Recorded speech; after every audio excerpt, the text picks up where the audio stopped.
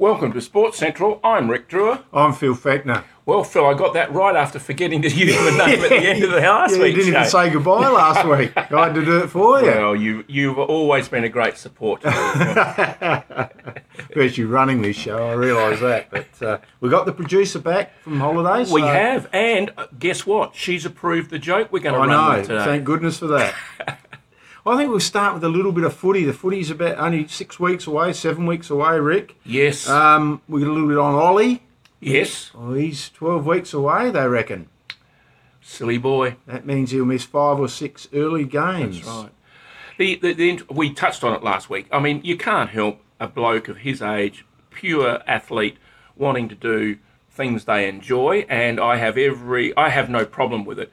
The only thing is that it's like anything else, everything's right until something goes wrong. And you can say with hindsight, and that's all it's with, he's had a track record of bad shoulders, and that's true. But the shoulders, he was playing at the end of last season with no strapping on his shoulders, if I remember correctly. Yeah, I think you're right. And, it's probably a higher risk factor sporting activity, water skiing, than some others, but lawn bowls. Yes. But anyway, I think that philosophically you can't lock people up in glass cages.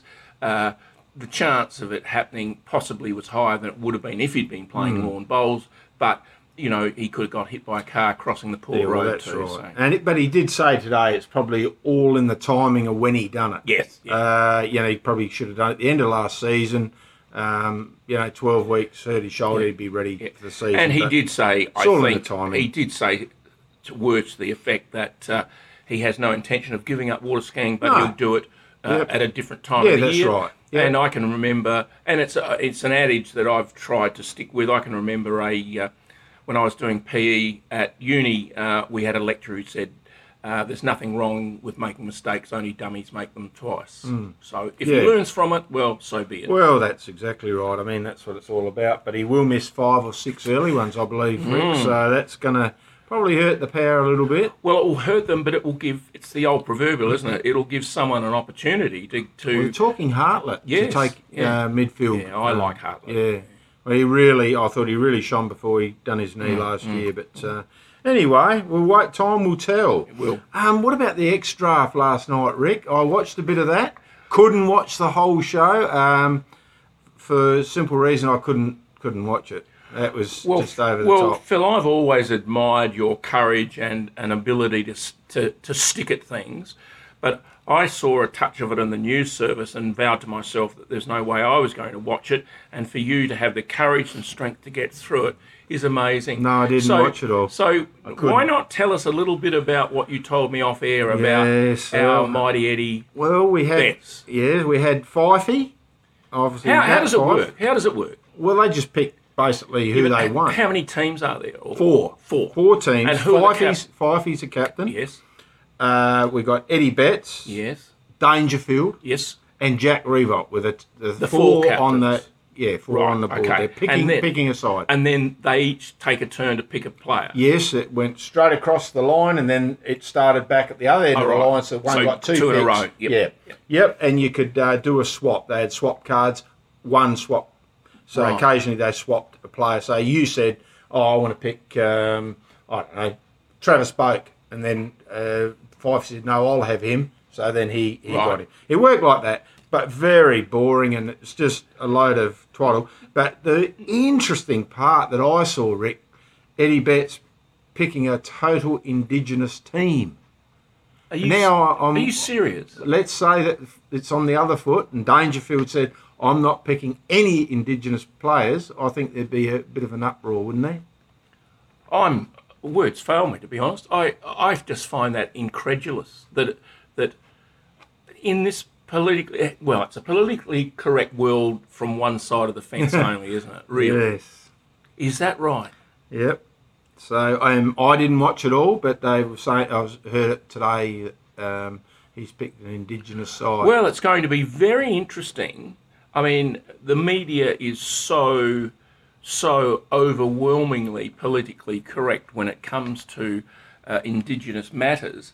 But it's going to be interesting to see what, A, the public's reaction is, and if there is a negativity, whether the media will follow up or just pretend it's just one of those things. I've got a feeling I know what they're going to do. I know what they'll do because he's totally popular, so nothing will happen. It'll just go along, and that's the way it is. But I think that's a very valid point. I mean, and I don't want to be politically incorrect, but just imagine that one of those team captains, and I'm only using this as an example, was a Muslim, and he only picked Muslims. Now, just imagine the uproar that there'd be there.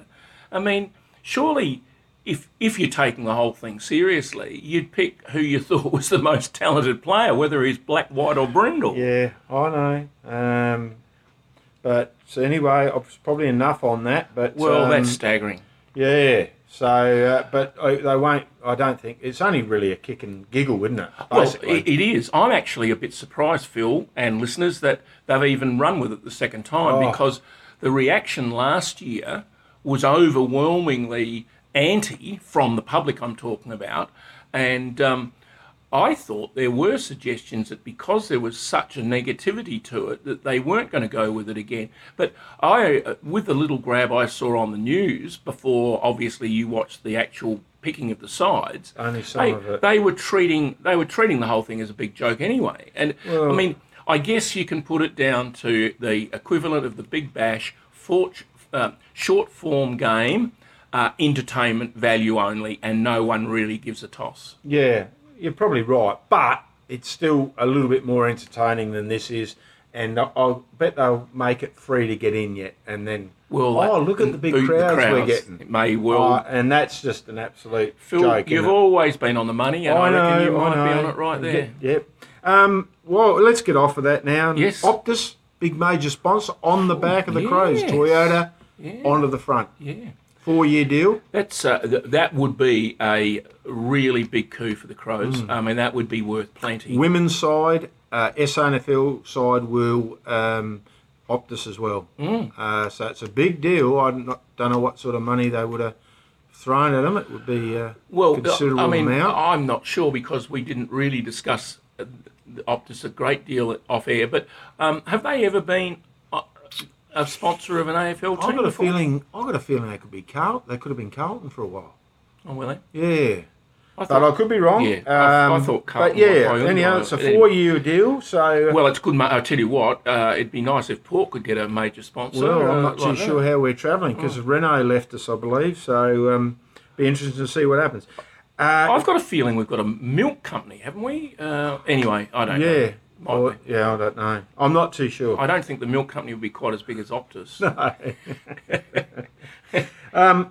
Look, while we're on footy, the local SANFL girls kick off next Friday night, and we have a game at Richmond Oval with Central Districts, and the big coup for our show next week. Yes. Big coup. Yep. Organised the new captain for Central Districts, Nicola Biaggi, to come on the show and have a chat to us just before the game. Will be the day before the game, but So that's awesome. That is a coup. Well done, Phil. Yeah, I'm probably a bit of family there anyhow, so it's my niece. You shouldn't have told them that. No, I know. Sounded better the other way, didn't it? But anyway, so she'll be on next week to have a chat to us, Rick, and to tell us, how she's got there and what the setup is. And I'll be interested to hear because I'd like to know a little bit about the background to the way the girls are travelling. Well, it's their first year, isn't it? Yes. So they play Westies, who had a side the previous year. It's all new for Central. So, so she's over the moon with that's good. With her announcement during the week. That's good.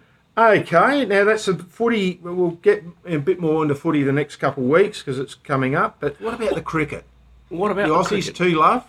Well, overwhelming victory against we're back against powerhouse side Sri Lanka.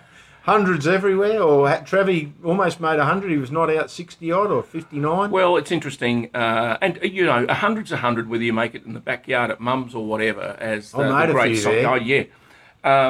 And that's fine, but for the media to take on the concept that Australia are back is really quite silly, in that not only were Sri Lanka less than a quality test side, but in the last of the two tests, they had their whole fast bowling attack injured and flew people in from willy-nilly. So it was a substandard test team. Now, I've already said hundreds of 100. I wish I'd made a test 100, didn't. But you've got to gauge the quality of those performances against who you've made them against. And that's not taking anything away from Khawaja or Travis or Patterson or anybody else. Or what about Stark taking the same wickets? The same story. Man of the match. Yeah, the same of the story. So I really think that you just say, right, okay, we got flogged by the Indians, which was a true test of where we stand, and we flogged Sri Lanka, which probably is a true test of where they stand. End of story. Is that right? I think we play a game against Afghanistan somewhere along the line, don't we? I think we do, yes. Just as a lead-up match when we're heading to England. Yeah. So, yeah. But, I think we all just should sit back and take a chill pill until we arrive at August the 1st in England for the first Ashes test with a few decent bowlers, a juke ball with swinging at right angles with Broad and Jimmy Anderson, and then if we make some runs, we can start bragging. Yeah. I mean, we want to beat Afghanistan, wouldn't you? Well, you'd like to think so. Okay, we are running out of time. The time's ticking by, but look, I want to touch on Angaston. Yep.